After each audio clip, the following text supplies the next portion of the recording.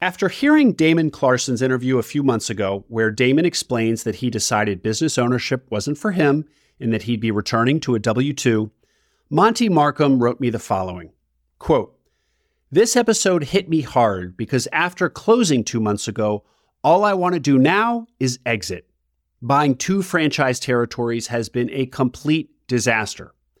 After listening to Acquiring Minds for a long time, your audience should hear the hard times more." End quote. Today we are going to hear from Monty about said hard times. Happily, when Monty and I did the interview, he'd come off a calm week, his first such week in months. Felt like maybe, just maybe, he was starting to turn a corner. I want to highlight a couple things that I took from Monty's experience. First, buying small. Monty and I talk about it a lot. When you buy a smaller business, one with less SDE, that means 2 things. First, that the business is fragile, dependent on each and every employee, each piece of equipment. The tolerances are tight. And second, that the business generates less cash, by definition, and this is cash you will desperately want if a crisis hits. Monty knew all of this, but he calculated that the opportunity in the business he bought compensated for the risk of being on the small side, and he may well be right. But he did get hit, suddenly and painfully, with the fragility and cashlessness of his business. Now, I don't want the takeaway from this episode to be never buy small. Monty's reasons for doing so were strong. Instead, the takeaway is, if you do consider buying small, do so eyes wide open. Really understand what it might entail, what the domino effects are. What happens if one of your crew is sick for a week or quits? Can the business even survive? What if one of your trucks breaks down? You should game out these scenarios before signing on the dotted line. And you probably need to be prepared to do the work yourself, to jump in and perform the actual service the business provides. In Monty's case, that meant cleaning deep fryers. One more thing, something I failed to bring up in the interview. Consider how critical your service is to your customers. Monty's business cleans deep fryers for restaurants and other professional kitchens. If he doesn't deliver service to a restaurant, the kitchen backs up and the whole machinery of the restaurant can start breaking down. Panicked staff, unhappy diners. Like I said, domino effects. Contrast that with the business of one of my earliest guests, Nick Hashka. Nick provides indoor plant services to companies in the Bay Area, so installing and maintaining the plants in offices. Now, if Nick's team can't get to a customer one day, it doesn't affect the customer's operations. The customer isn't calling Nick at 4 a.m. in a panic. This was something Nick saw and appreciated about his business, and it sure sounds nice after hearing Monty's stress. Now, you could argue the other side of this, that Monty's business is a need to have, which means stickier, higher quality revenue. But the point remains, you must understand, especially if you're buying small, how mission critical you are and what the consequences are if the dominoes start falling. Okay, here we go. Monty Markham, owner of 2 Filta franchise territories in North Carolina.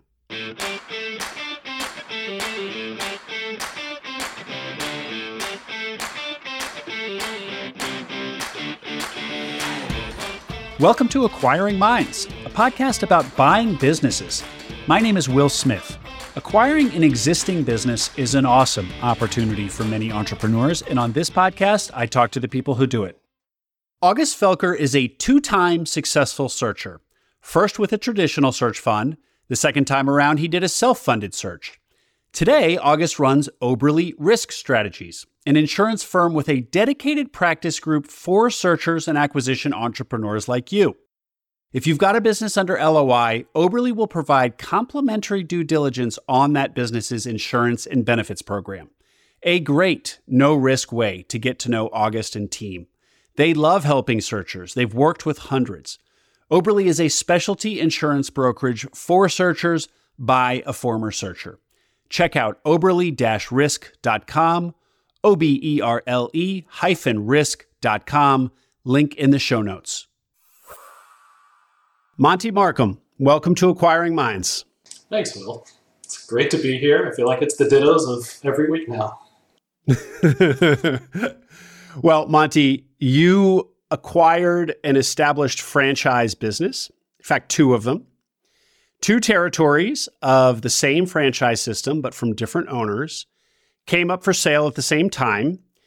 They were contiguous territories, so it seemed like a great opportunity and may yet turn out to be, but it has not gone according to plan, to say the least. And we are going to hear today how this path is not for the faint of heart. But first, Monty, please start us off with some background. Who are you, and how did you decide to buy a business? Who am I? That's a tough existential question, but I guess first and foremost, I am Virginia Tech Hokie. I got a mechanical engineering degree from Virginia Tech, and also got an MBA from Duke. So big fan of what is now the ACC, although we'll see what the money lines change from that. I got about 25 years of mostly corporate-related experience. I started off with IBM in Research Triangle Park. I lived in the Raleigh-Durham area of North Carolina.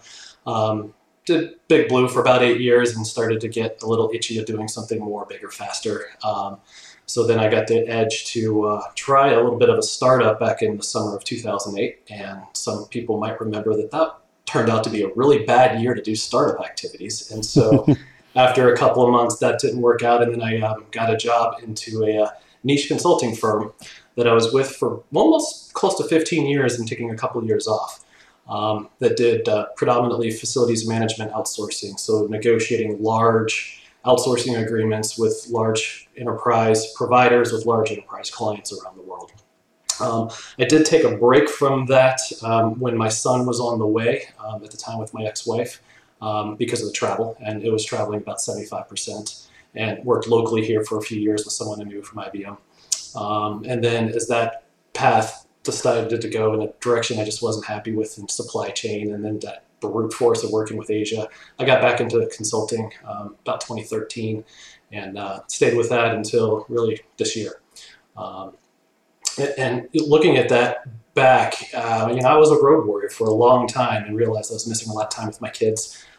They're 10 and 12 now, and so I missed a lot of formative years traveling a lot to make ends meet. And it was a job I was good at. It was a really good group of people. They're still up and running. I'm connected with them.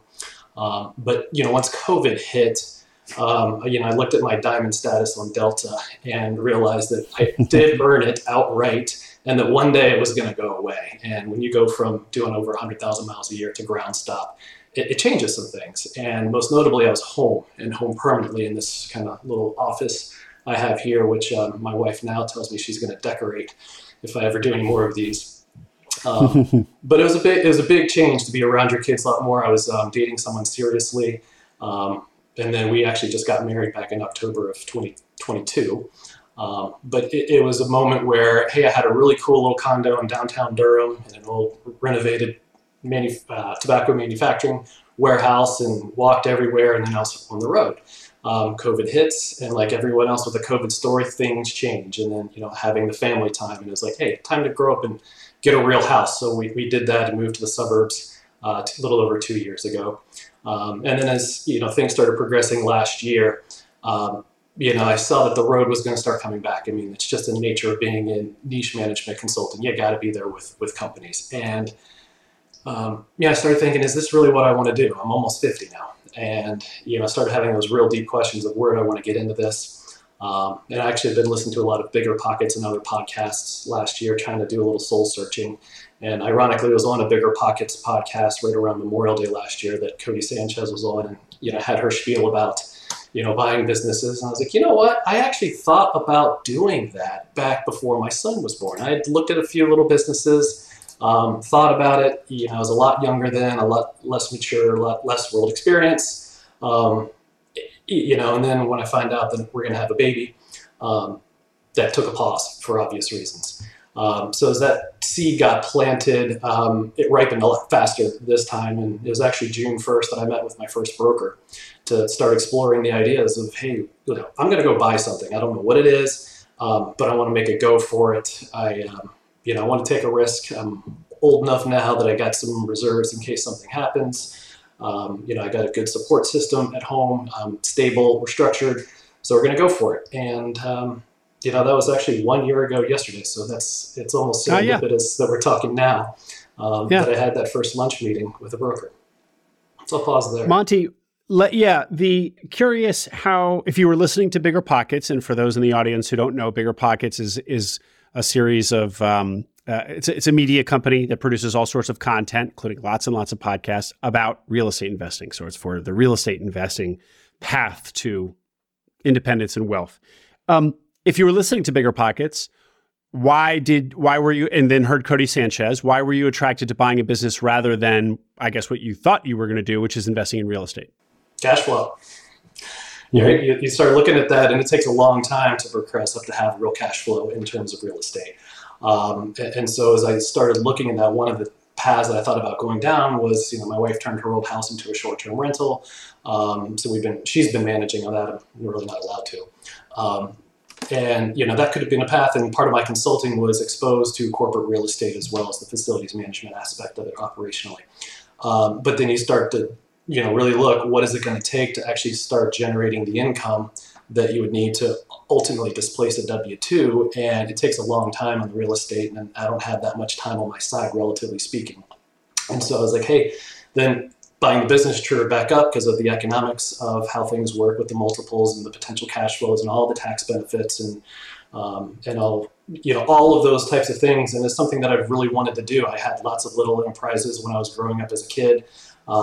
It's something I knew I wanted to do really young, but I took a very risk-averse career path, for better or for worse, going into corporate and consulting.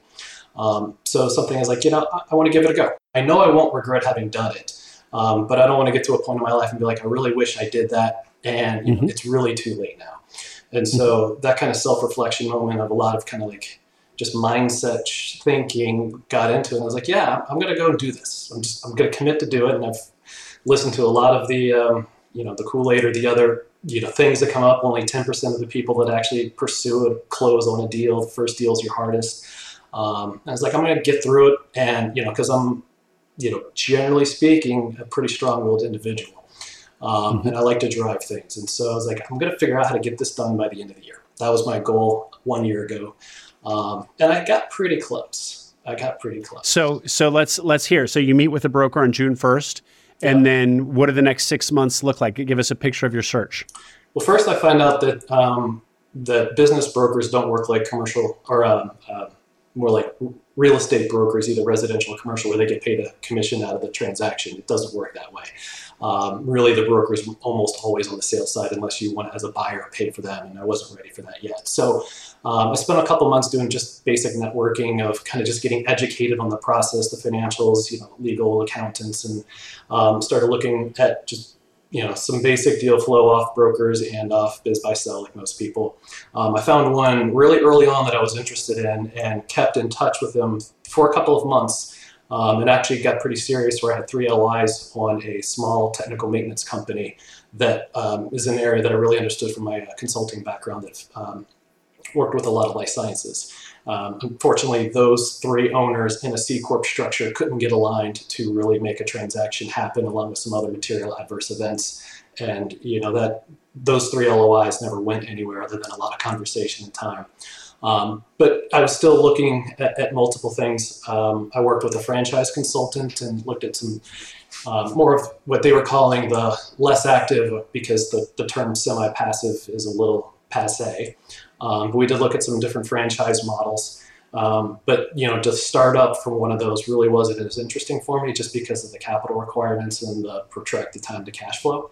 And as time went on, did some due diligence on a few firms, but then as this laboratory services technical maintenance company was clearly not going to happen in the late October, early November timeframe, this franchise resale was presented to me from a franchise consultant that I've been working with, and it checked all the buy boxes. It was the things that a lot of your listeners or guests talk about. It is recurring maintenance revenue. It is a niche, basically a niche janitorial business, to categorize it. It's all B2B.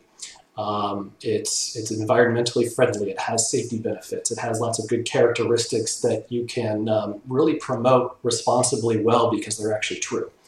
And so looking at all those things, I was like, that sounds kind of cool.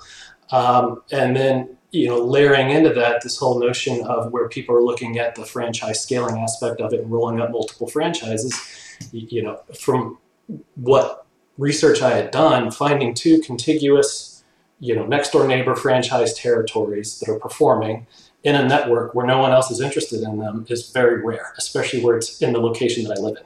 Like I'm dead middle in my span.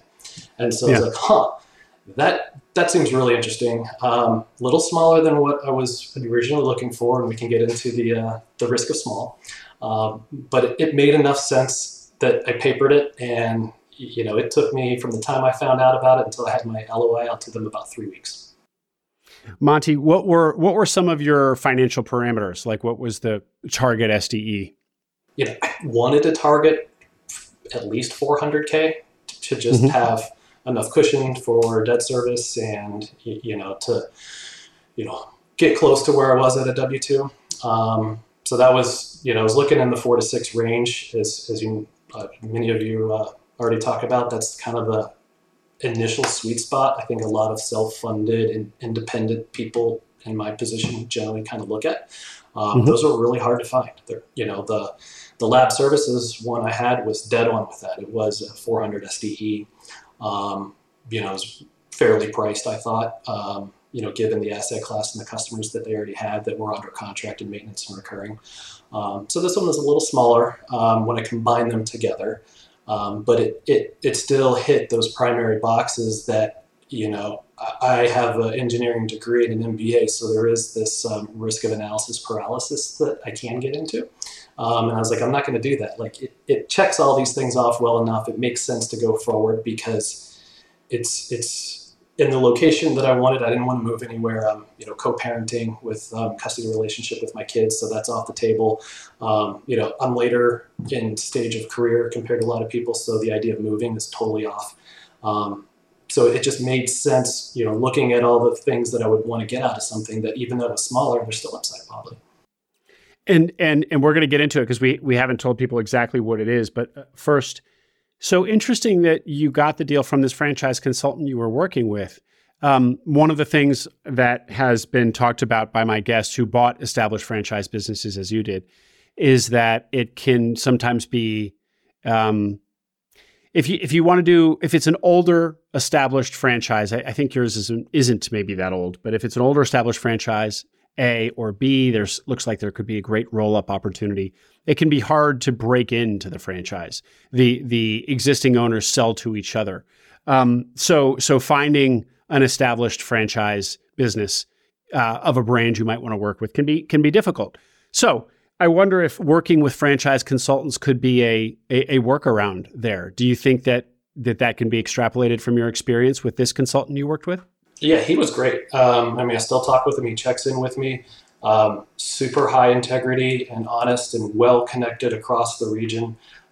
Happily would recommend him to anyone because I do think, from a buyer's perspective, it's a resource that there's some financial arrangement with the brand or whomever that doesn't affect the buyer to use. And so they're very upfront about that and transparent. So it's a no cost obligation to work with them.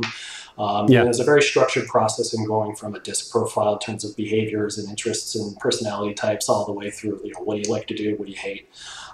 In order to present brands. And as most franchise consultants, they generally work with the smaller mid-tier brands. This particular brand wasn't one he had worked with before because it just had come up on his resale radar. And so, he's very transparent with me. He's like, I've never worked with them. I don't know much. I'll find out as much information as I can. But, you told me you wanted something that's already existing rather than a startup.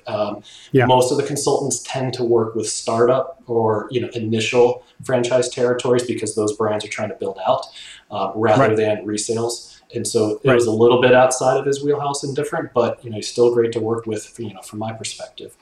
Mm-hmm. Yeah. And thank you for that clarification at the end there. The thing about franchise consultants is that the way they position themselves is that they're recruiting you to do a new territory or a new location of a franchise. So that's why I was interested that he brought you an actual resale opportunity. Listeners of Acquiring Minds know that for almost any business you acquire, its success comes down to the people and how you develop and manage them as their new leader. Thing is, in addition to management, there is also a lot of process and bureaucratic work when it comes to your new employees. Payroll, compliance, HR technology, hiring, to name but a few.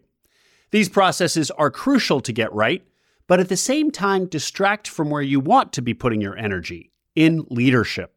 So, Aspen HR is an HR firm and PEO that takes this work off your plate and handles it with the care it demands.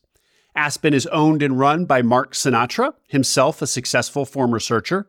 So Aspen's own leadership understands the HR challenges that searchers have post-acquisition. The firm is offering Acquiring Minds listeners a complimentary pre-acquisition HR and PEO review for your target business. Check out aspenhr.com or contact Mark directly at mark@aspenhr.com. All right, Monty, so tell us what Filta is directly. Filta is a services brand, and the short story is we clean deep fryers. Cleaning deep fryers. Cleaning deep fryers. It's a niche that most people say, I never even knew that existed, and I didn't know it existed either, like many others. The brand started in England back in the 90s, actually. So as a franchise, it's been around since, I believe, around 1997 or 98. So it's got 25 plus years. It is national across the U.S. I believe that the network has done something on the order of $100 million of total aggregated revenue. And like any other brand, they're looking to 5X that over the next 5 years. And essentially what it is there's some specialized equipment that Filta has an intellectual property license to that is part of the royalty structure. So we have these machines that will go into commercial kitchens and first perform microfiltration, which the analogy is like dialysis for cooking oil. So these machines will take in hot 350 degree cooking oil out of deep fryers and filter them down to 2 microns. To take out all the particulates and any other matter in the oil, which extends the life of cooking oil, which has several benefits to the kitchens. One is it extends the life of cooking oil, which is becoming a relatively expensive commodity. It also filters it down at a level that even takes out things like gluten. Where, again, going back to the dialysis analogy, a human red blood cell is 8 microns. Gluten is something 15 to 20 microns, and this equipment will take it down to 2 microns. So all that's done under heat and pressure, again, with proprietary technology.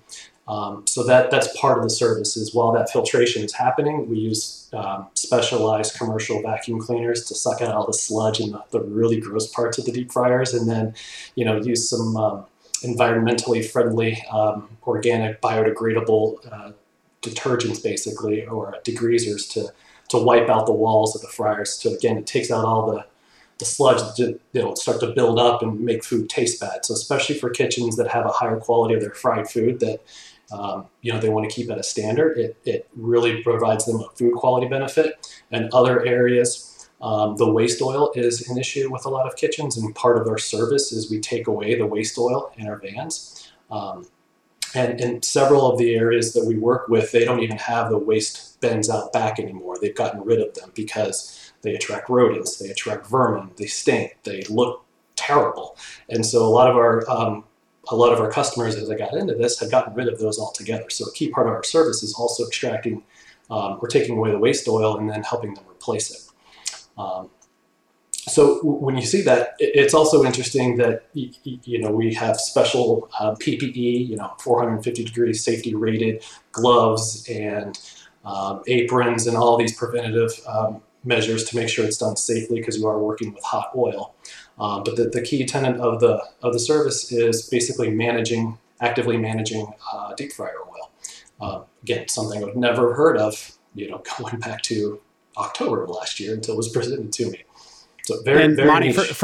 for people who don't have back of the kitchen experience, as I did not, the value proposition is very strong. Why is this so appealing to a kitchen? Why doesn't, because historically, doesn't just somebody on the kitchen staff just clean the deep fryer? Yeah, it's the worst job in the kitchen. It is So literally the job that people would, the low hanging or the low person on the totem pole would have to do is go clean the fryers because they have to drop out the oil, and sometimes they would fill it up in buckets and find a place to go and dump it and get out all the sludge. They don't have the equipment, they would do it every 2 weeks and stuff would build up. And when I talk about sludge, it's like, the thick flour of like chicken tenders and all that just drains out to the bottom. So, it's dirty work. It is dirty. And there's also a safety component. And one of the things that I think I'm pretty proud of in looking back is, out of all of this, close to 100 customers, we've lost one since the transition. And that one was a reduction of a key budget reduction for a corporate account that was working in the school system. So much so that they also cut kitchen staff, which in the restaurant industry is unheard of to cut kitchen staff. And then unfortunately, 2 weeks after they cut our service, one of their older cooks was draining their fryers and taking the hot oil down a step and got badly burned, second-degree burns on his arm because he didn't have the proper PPE. And you hate hearing about that. I mean, it's just like, ugh. But at the same time, the value proposition is we do it faster, safely. We do it more environmentally friendly, and we are responsible in how we handle all the materials. And it's almost kind of fun when I've gone into the kitchen with some of the guys and like, hey, the filter guy's here. Like, they're excited because they know they don't have to do that. And so even from some of the accounts, a great example is we recently started working with Whole Foods here. And the team lead at the Whole Foods in their local store said, I don't even care about the cost savings. The fact that my people don't have to do this anymore is a win, hands down. And, oh, by the way, they are saving a lot of money by extending the life of their oil because they're going through it so quickly. So it's a pretty clear value proposition that I thought stood for itself. And then, from the acquisition standpoint, I joke a lot, but it's probably not so much as a joke, is the competition is really self-performance. There is no direct competitor that provides the same service. There are some technologies that will do fresh oil tanks in and waste oil out, but they also don't provide the cleaning service as well, which really is important, especially as you get into some of these heavier using kitchens. I always wonder, Monty, when I hear about something that just seems to make so much sense but isn't yet mainstream, especially if it's been around for a while. This filter's been around for 25 years, as you said.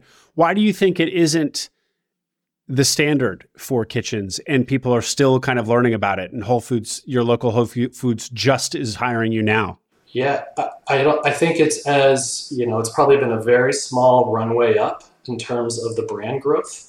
I think this is a long way of saying I don't have a great answer, but I think it's, as the marketing gets out there, the word gets out.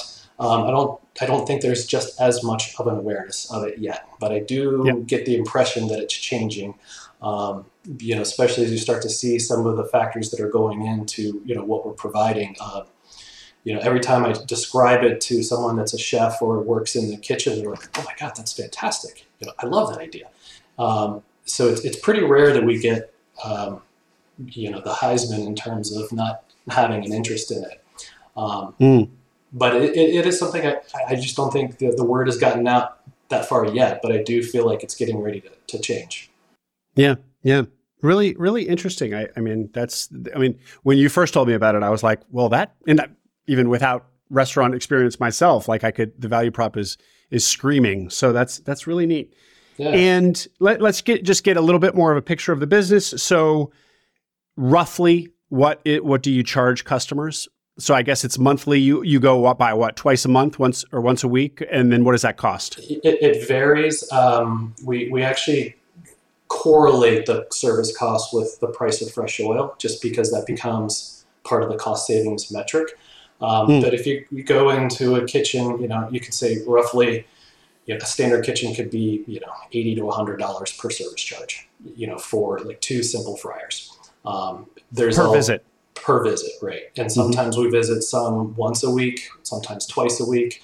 The biggest one that we personally serve is one of the local hospitals here, where we're in there every day because they're cooking from 5 a.m. until 11 p.m. And so they're burning it through so rapidly that, we filter one day, change the next day, filter on Wednesdays, change on Thursdays, and it's just a cycle.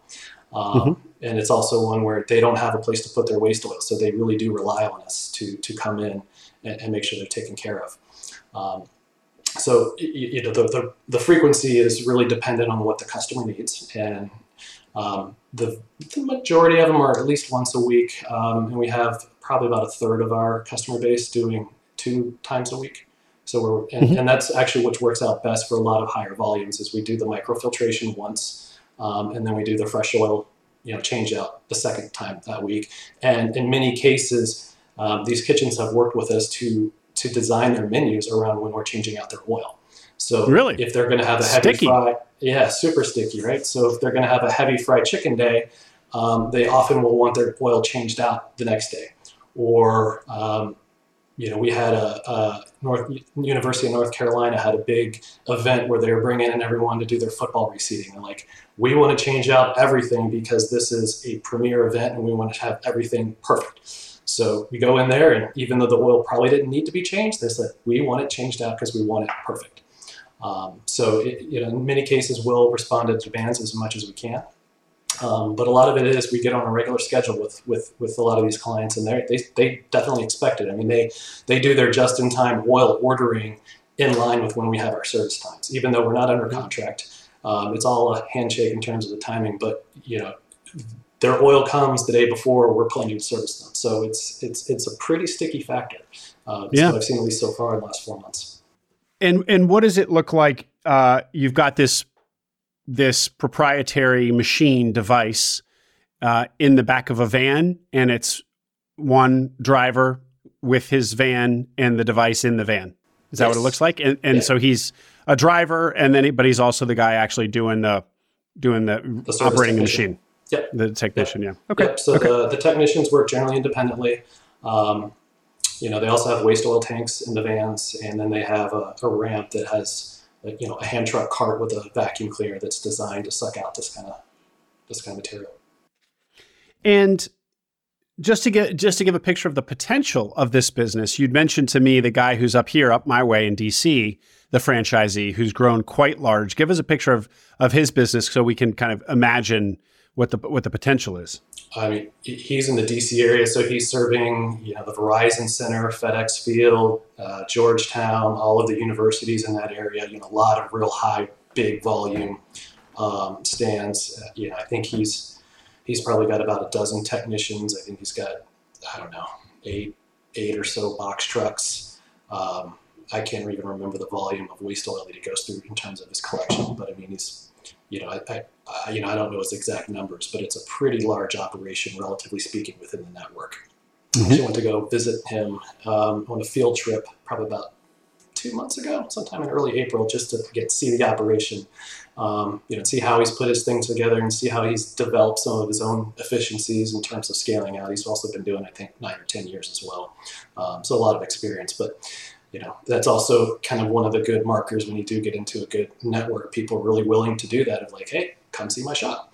He spent probably about 2.5, 3 hours with my wife and I just showing us around, saying what he's been doing. And he's, clearly far more advanced than where we are now, but at least it gives you a target. It gives you exactly what it could look like into the future. And certainly I came back with some ideas and pictures of things that I want to start working on as soon as we get a few other things stabilized first. Well, Monty, you're making this seem like a dream business, and we know that that's not where this is headed. Before we start getting into where dream crashes with reality, can you tell us a little bit more about the actual 2 businesses you bought? Any numbers around them? Just as many bullet points as you can.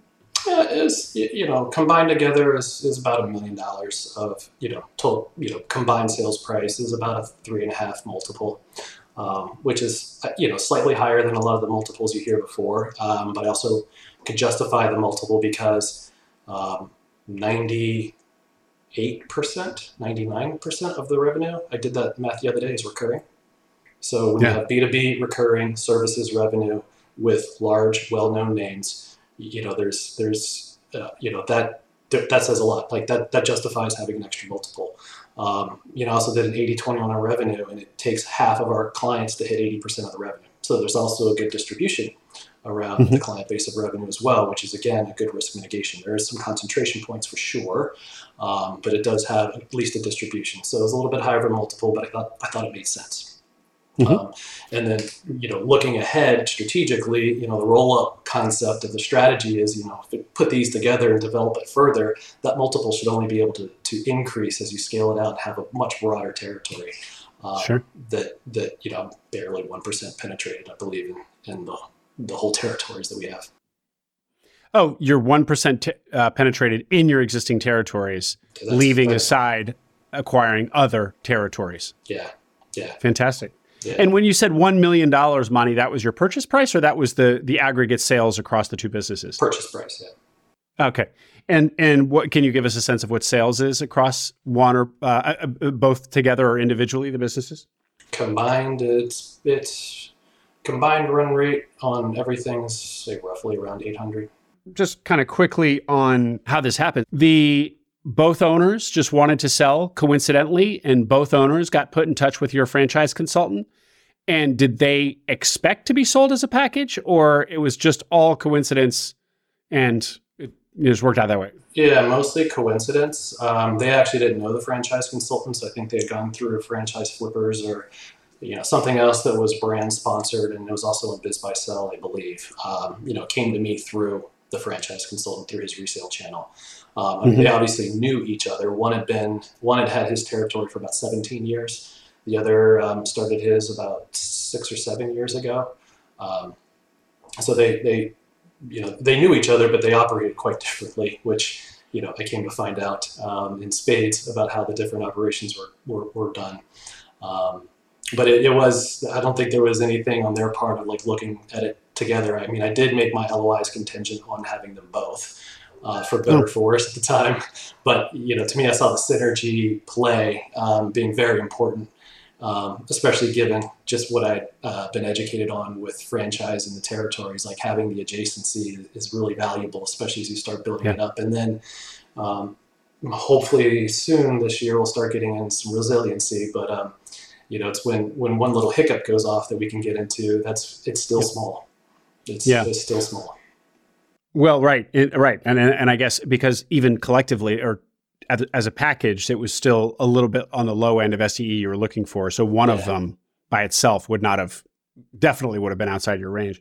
And was one significantly bigger than the other, or were they about the same size in terms of revenue and just overall operation? Yeah, one was probably about 40 or 50% more than the other in terms of revenue. So you close, you said it's been about 4 months, so you close in February? January 18th. So that's close to my end of the year target. Yeah. Yes. Congratulations on that. And it was the second one. Yeah, and it was the second round of LOIs on the company. So setting a 6 month, I'm going to buy a business in 6 months. That was already a pretty aggressive timeline. And the fact that you got within 18 days of it is deserves congratulations. So tell us, take us wherever you want to, start us wherever you want to. What happens in the first couple of weeks? When does it become clear that this might be more challenging than you thought? Well, the first 2 days were smooth. The first 2 days. First 2 days were smooth. The so third day, it hits the third day. Yeah, the third day is one of the pieces of equipment goes down, and these machines are working with hot oil, which can start to degrade internal plumbing and mechanicals and electrical issues, and so you start having leaks and issues. So I was out at the owner's garage working on it for days 3 and 4.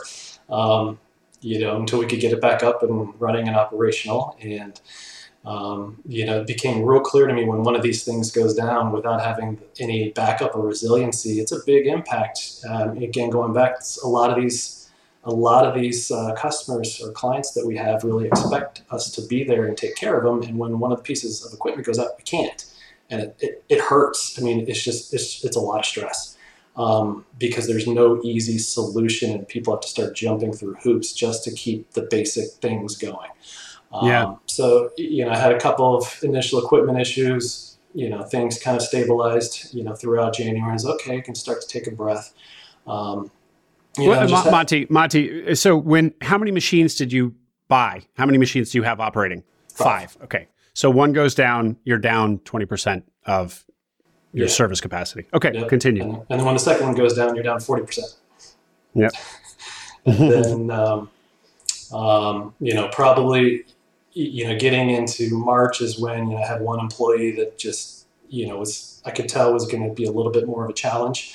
The others have been fantastic people. But one of them, I knew he had some challenges, and, some of it was not his fault. He was in a car wreck last year that, he got injured pretty badly on his hand, and so that was causing him pain, and he was getting older.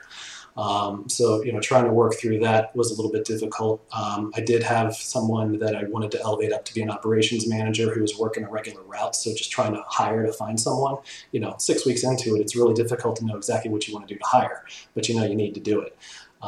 So as we got into March, I was trying to look for ways to hire people, along with trying to get ahead of some of the maintenance issues on this stuff, because vans break down. Some of the vans have close to 300,000 miles on them.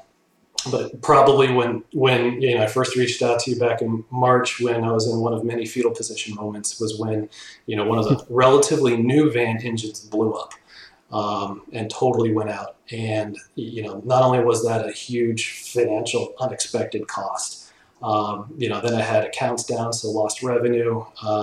People jumping through hoops and trying to just keep things going was just difficult on everyone, coupled with all the other stuff I was dealing with. And it just was hard. I mean, that's where we get into that. It was hard. It was like a different level of hard that it's really hard to articulate how hard it is, because so many things are outside of any control that you could even imagine. And, just as we were doing our audio check starting out, the number of times I've heard people say, wow, I've never seen that before. I've never heard that before. I'm like, how is that possible? And, it's just, I started to cite up difficult timing, difficult luck.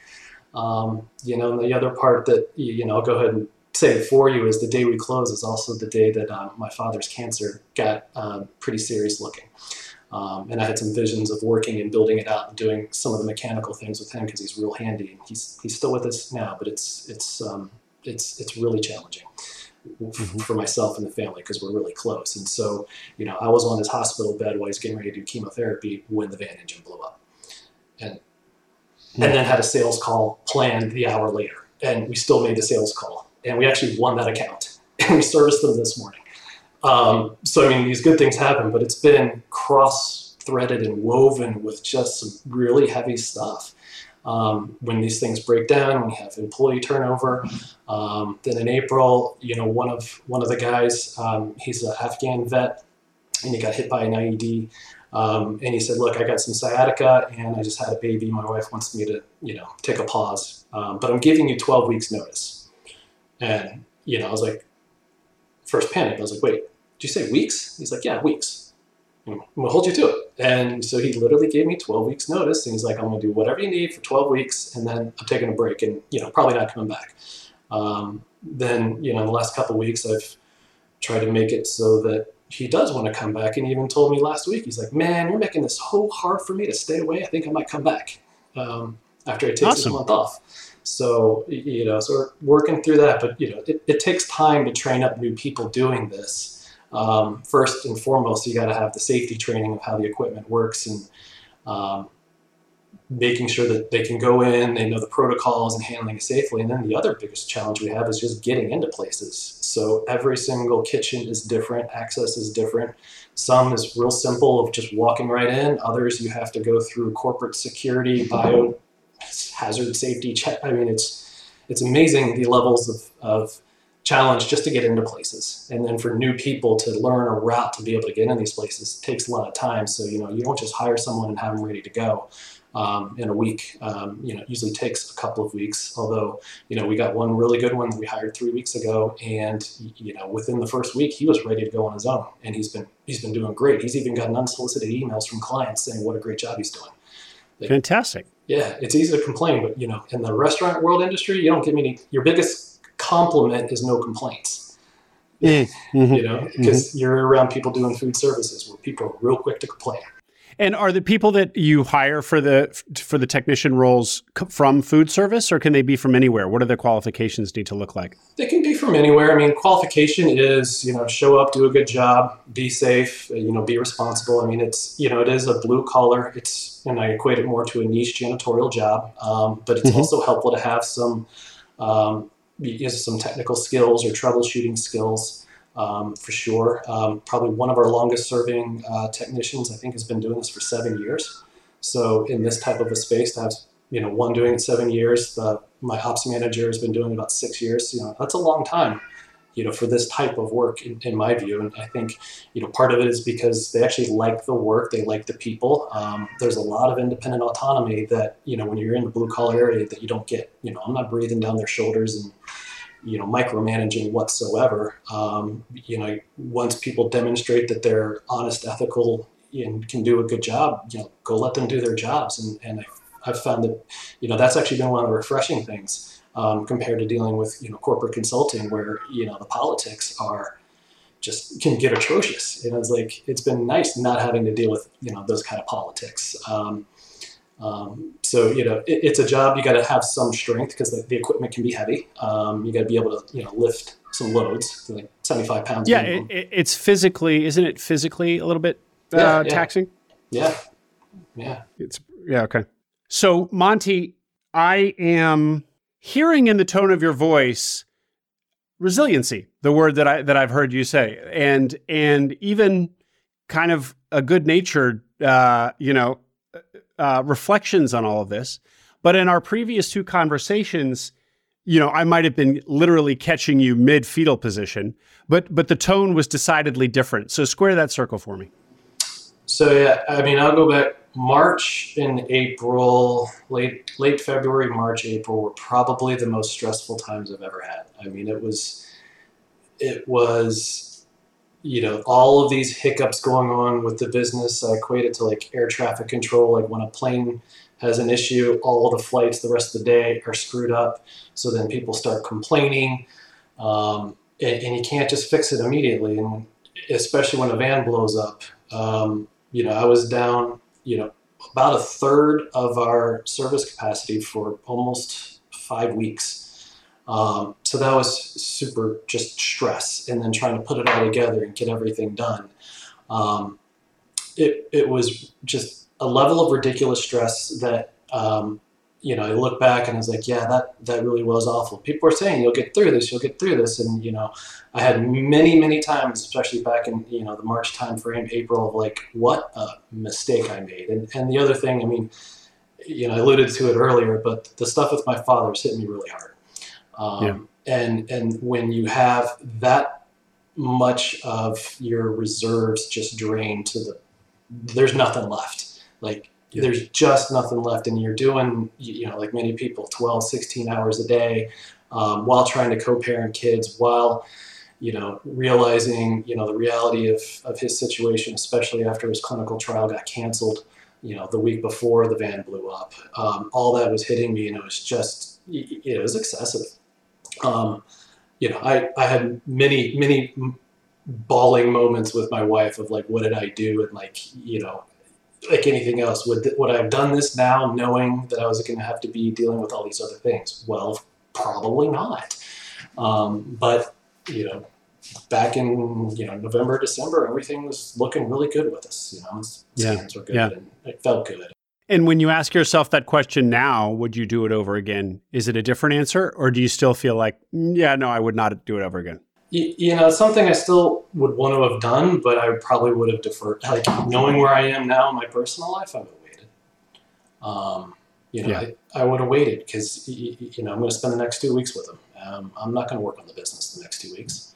I'm going to do a little bit, but I'm not going to work on it. I'm not going to, do a lot of strategic things. I'm just going to wait.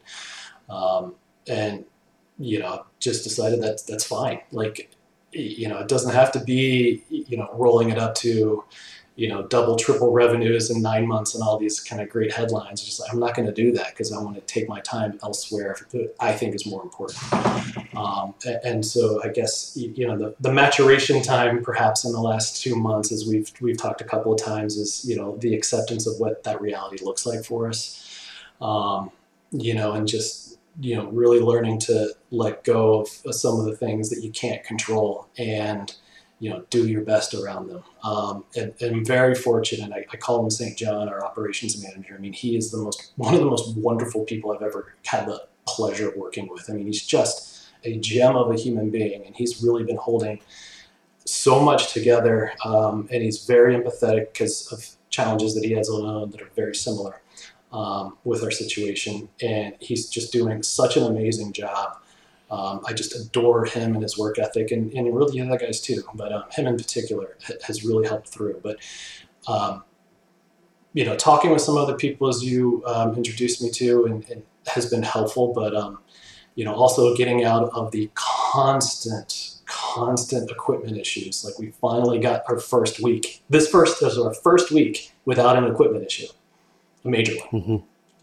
Had a minor one, but every single week, almost every day, I was dealing with an equipment issue, and it was so frustrating because you can't do diligence it. And I had some misunderstandings, or we weren't clear about what the brand inspections were with respect to some of the equipment, and it started going off, and you just can't control it, and it's just it was so stressful. Doesn't even hold a candle to it. Like, it was just so hard and just crushing of, like, I got nothing left to give, and like all these people are constantly texting me things and calling with problems. It's just like you almost got to like a PTSD to where like a text message alarm would go off on my phone. I'm like, now what?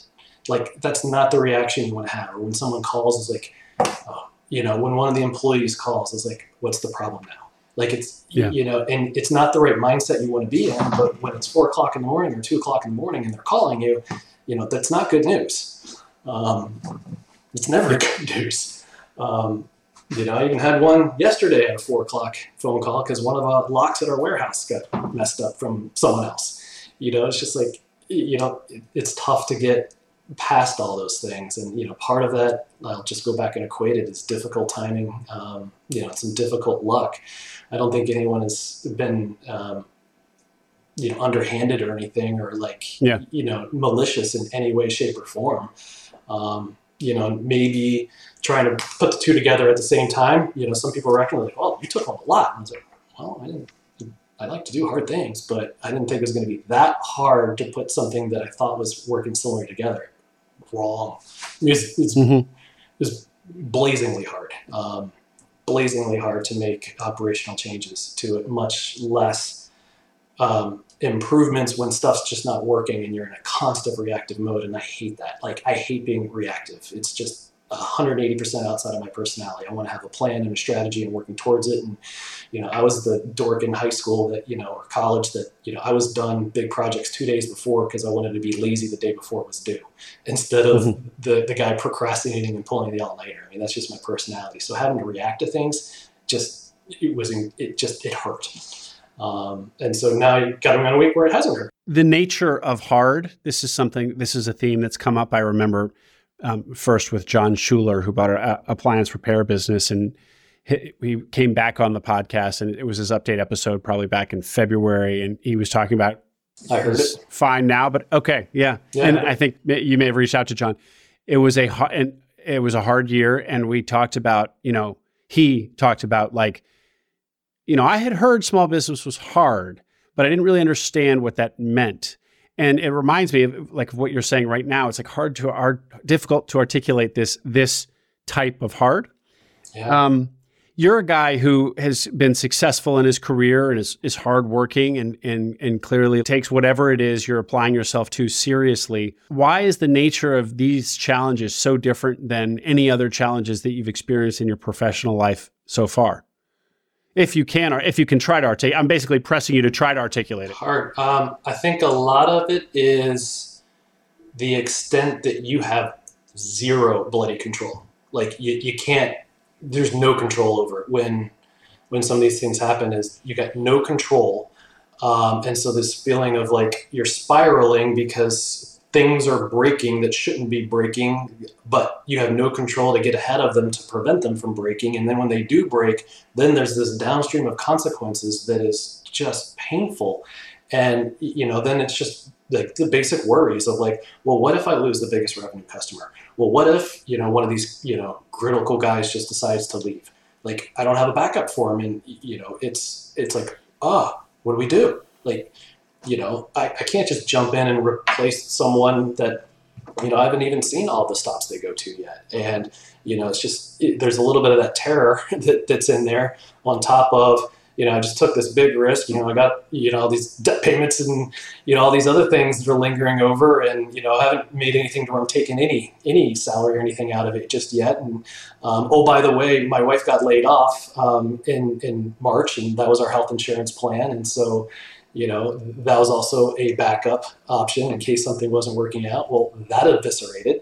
So we're looking at like, okay, what do we really do now? Like, this is a different kind of hard. Like, so I think it's the hard where, when you're in the kind of corporate or more white collar, the hard, frankly, is much more like politics and kind of annoying things like that. But like the consequences aren't as dramatic. The potential consequences of this. Lower stakes.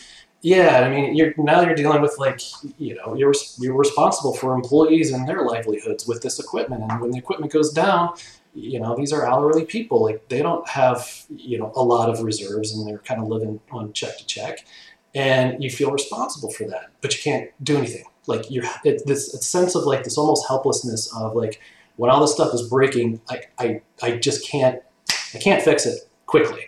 And, when you're in an environment where you're able to fix things quickly, especially like in my background, I was, niche expertise management consultant. It's because I already knew the answer. Like when clients would have issues, it's like, well, we've seen this before, and, here's the 3 things you do with it. And I'd recommend this one, da, da, da, da, da.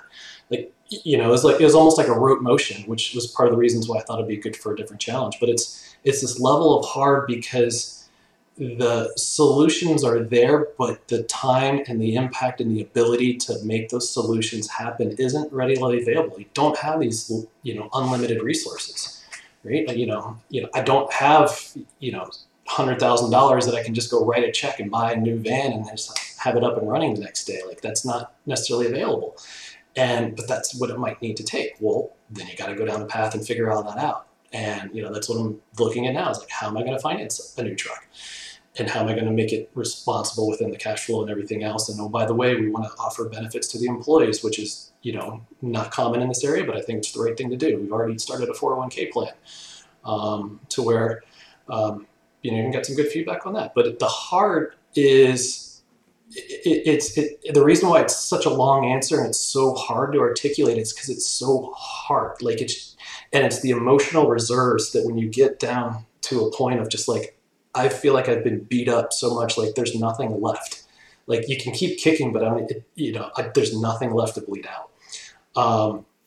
So looking back, it was just miserable. And, it took a lot of family intervention to help me like start to elevate back up and like see the big picture and talk to others and like kind of go through it. And, the number of times I heard people say, it'll get better. And it's like, no, it doesn't feel any better. And then when you get your first breath, which maybe is serendipitous today that, I had a week without equipment issues to record on a Friday afternoon. Okay, it is getting a little bit better. Like, okay, we got a good tech that started and nothing broke this week. And John would constantly remind me, he's like, today's a good day. I was like, what? He's like, nothing broke. Today's a good day. Like, so then, this reframing of celebrating those wins that you would just completely look past in kind of like a, again, a corporate life of, what a good day looks like. A good day is when like nothing breaks down and it just goes smoothly. Like I haven't seen that since day 2. Yeah. Yeah. And I got 2 of them this week. Well, glad that we're talking today then, Monty. One of the other things that you'd said to me was that nothing has ever made you feel so not yourself. Like you don't feel like yourself, or when you were having the fetal position moments, you really didn't feel like yourself.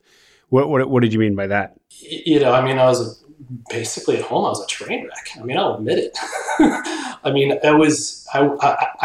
And I'm still not that fun to be around right now. It's still a lot. I've been working on it. I've been working a lot, again, mindset shifting, but, I wasn't having fun. I wasn't like just doing like the joy things in life, because, the business was so hard. The transition was so hard. Things were breaking. I'm, frankly worried about my family for valid reason. And like, that's a drain. And when those reserves go down and you realize you're just pushing, but you're not going anywhere and you're not having a good time either. Like I kind of tend to think of myself as more positive and, happy-go-lucky and like fun. But I wasn't having any fun. I mean, it was just no fun at all. Like I didn't have the capacity for like fun and joy. And it was rough, and it's like, this isn't how I want to be. Like, I didn't get into this to live this kind of a life. I got into it to live a little bit of a different life. I didn't expect to just walk to the mailbox and collect checks every day and that's it. But I did expect that I was going to be able to do some other things. I didn't get to exercise very regularly. And so that has a mental, physical wear down. I found that I was, hardly eating and lost 15 pounds in 3 months. And, Wow. 4 of them I probably could have used to lose after the holidays, but, the others I didn't. I put 4 of them back on in the last month, but because I started exercising again. But, you get out of like the things that are like, healthy lifestyle options of regular exercising and eating well and frequently. And, you kind of feel like this zombie state of, and then, again, I turn the iPhone off intentionally, but it's like, as soon as a call would come through, I could feel my stress level rise up because no phone call was good news. Yeah. And it's just like, that's not the way, that's not who I am. Like, usually you would expect like, hey, someone's reaching out to me. I want to take this phone call. Now it's like, what now? And I could feel myself losing patience. I just wasn't fun to be around. We're really putting a good effort into, shifting away from that. But that's what I meant by not feeling myself. I was like, who am I? Like, I had some of those looks in the mirror, like, what are you doing? Like, and you can't just hit the pause button. Another thing that we talked about a little bit, Monty, was, what people in your network were telling you is like, it'll get better. And in fact, I have heard from some people that part of what does make it hard is that you're feeling for the first time a lot of these crises. And later, I think it was Reg Zeller, later you learn or you build a thicker skin, not to say that, if you're feeling the pain now that there's weakness there, but you just later realize that you can just roll with punches more easily because you've felt that many more punches. And so I asked you if on the same point of like, oh, it'll get better, which sounds a little, dismissive, like maybe it won't get better. But is there some redeeming value to all of this hardship in that you're building a muscle so that when you're sitting atop your 2 filter territories next year, you are just better equipped to deal with these problems? Like you're building muscle, building skill. Your answer was no, but answer it for me again. I think a little bit, and it just depends on what the issue is. Like, when something big blows up, that's never going to feel good. But if a van were to blow up and I had a backup plan that I could easily snap into, because I've already done the strategy to think it through, which is up in my head, I just haven't had time to do it, I'd feel a whole lot better. But, it's not that you want to just keep taking it. I think also, I guess equate it back is, it's not the taking the punches. It's having gone through the experience of understanding what the negative consequence of those events happening are.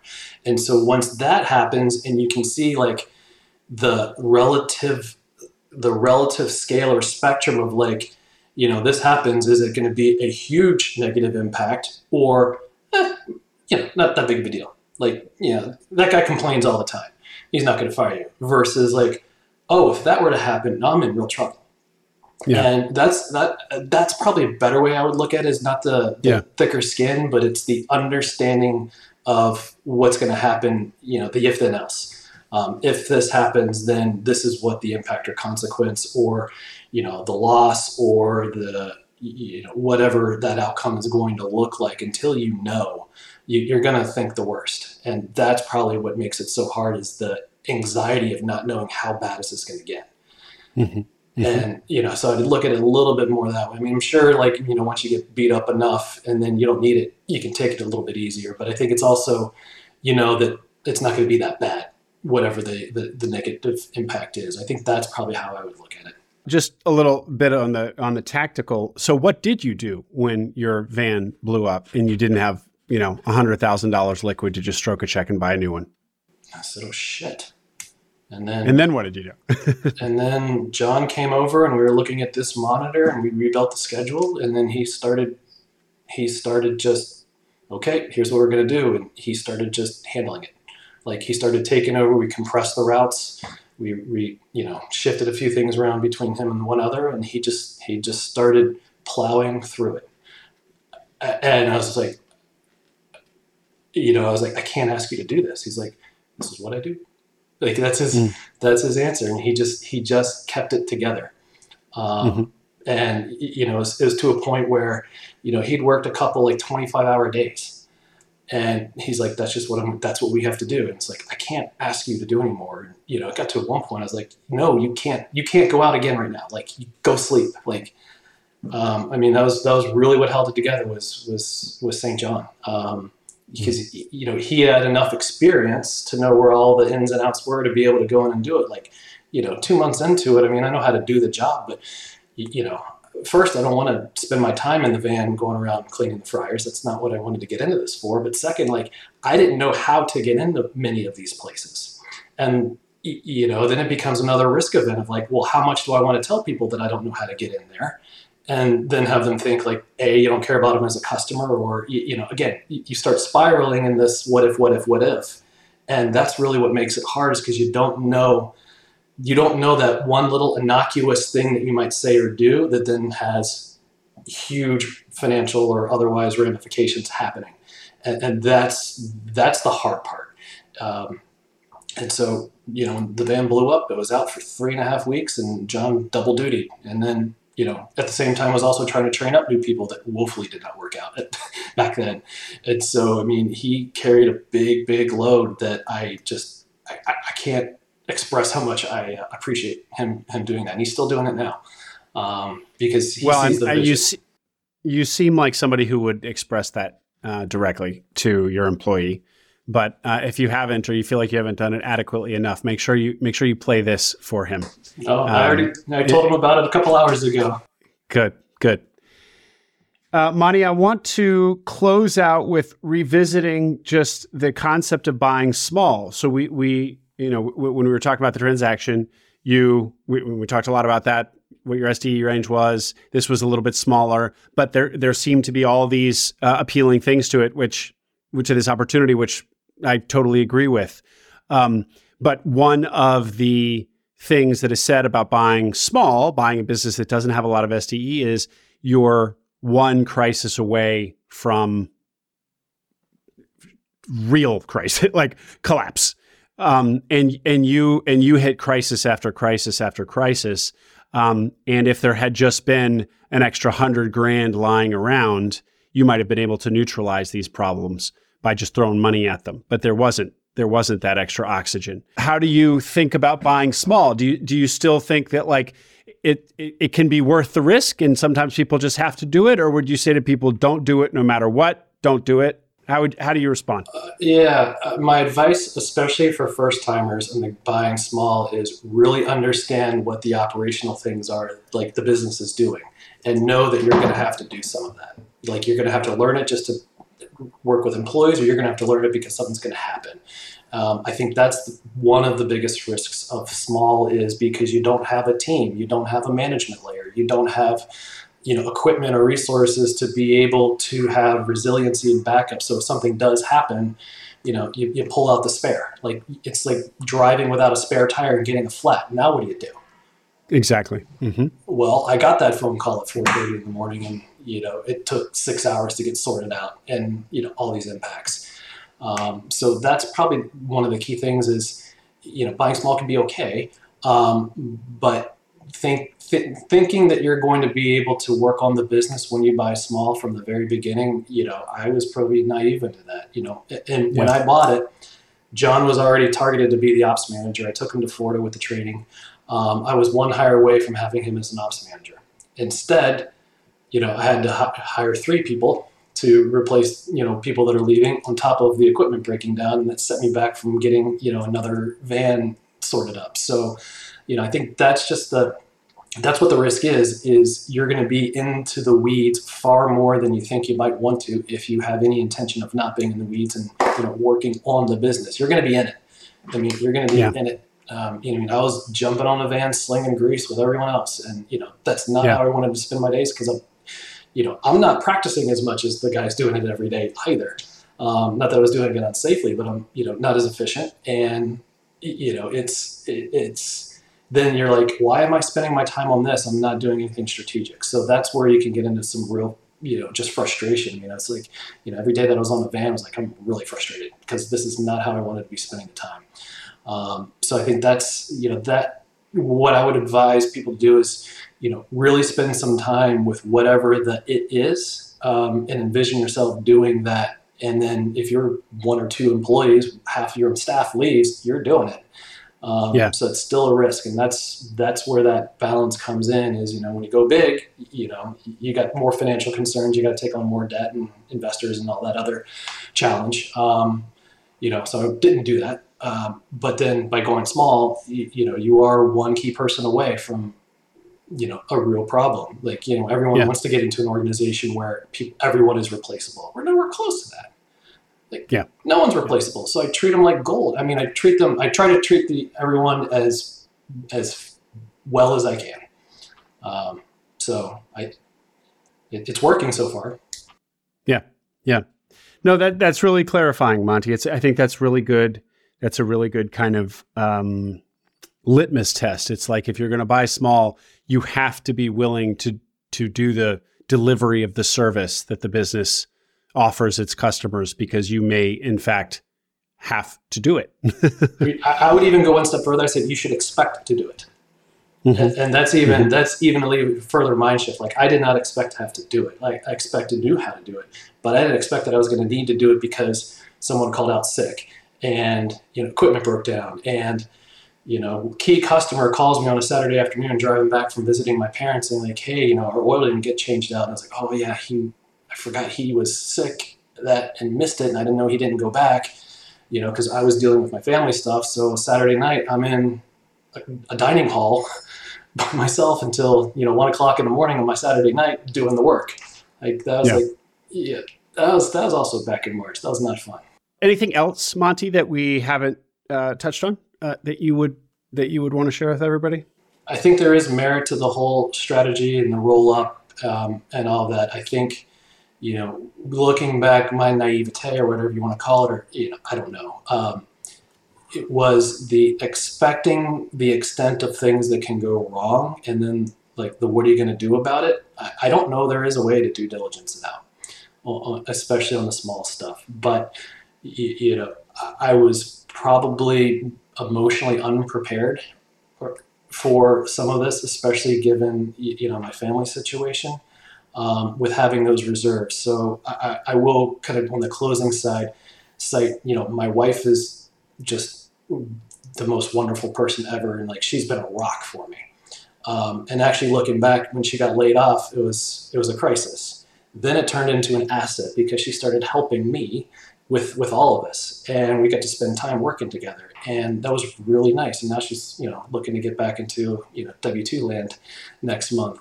But making sure that you also have a significant support system that understands what you're doing and is willing to put up with the garbage, because you're going to be angry, frustrated, worn out, short-tempered, like all that negativity. It's expected to come up. Don't think that it's not going to. And I didn't expect it to come up at that level of magnitude, and that caught me off guard.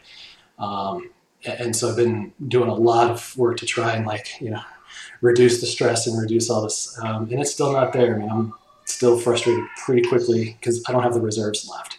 And so building up, you can't even build up a stockpile. So those kind of reserves. But you can build up a stockpile of, your network and your team of people that can help you through that. And don't just leave it to one spouse or one person, right? Because they're going to get burned out of you being burned out. So trying to spread the negativity wealth or the challenge wealth, if you want to call it, is just as important as spreading out the positive wealth.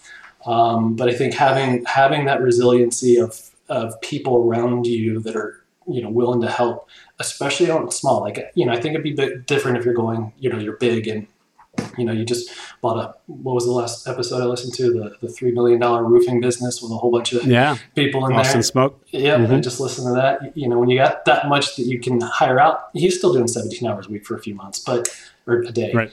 But, that's probably the biggest guidance to have is, expecting some of these things happening and then making sure at least you have a support system or something to get through it. And I got a little bit blindsided. Yeah.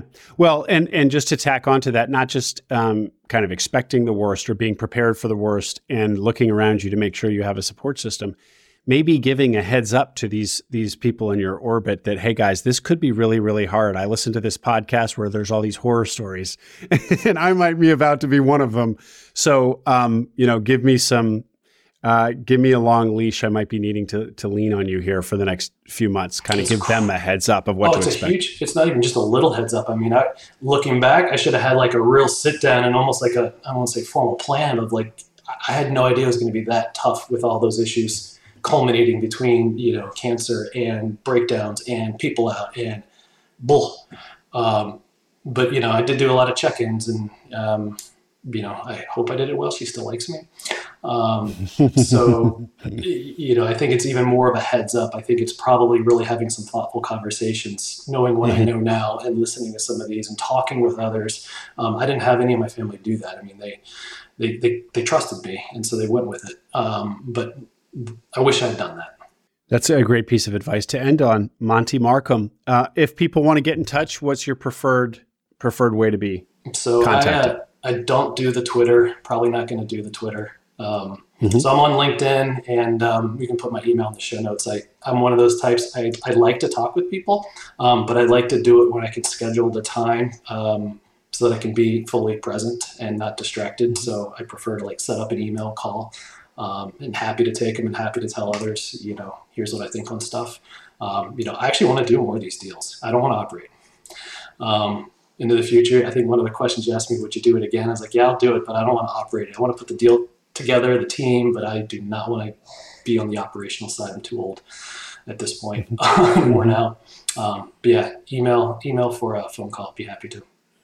Well, Monty, I know you said I don't want to just keep taking it, but from where I'm sitting, if you can pull through this and get some breathing room and get a little extra capital coming in so you can work on the business and upgrade, I guess, promote John into operations manager, you will have learned this business so intimately, so well, and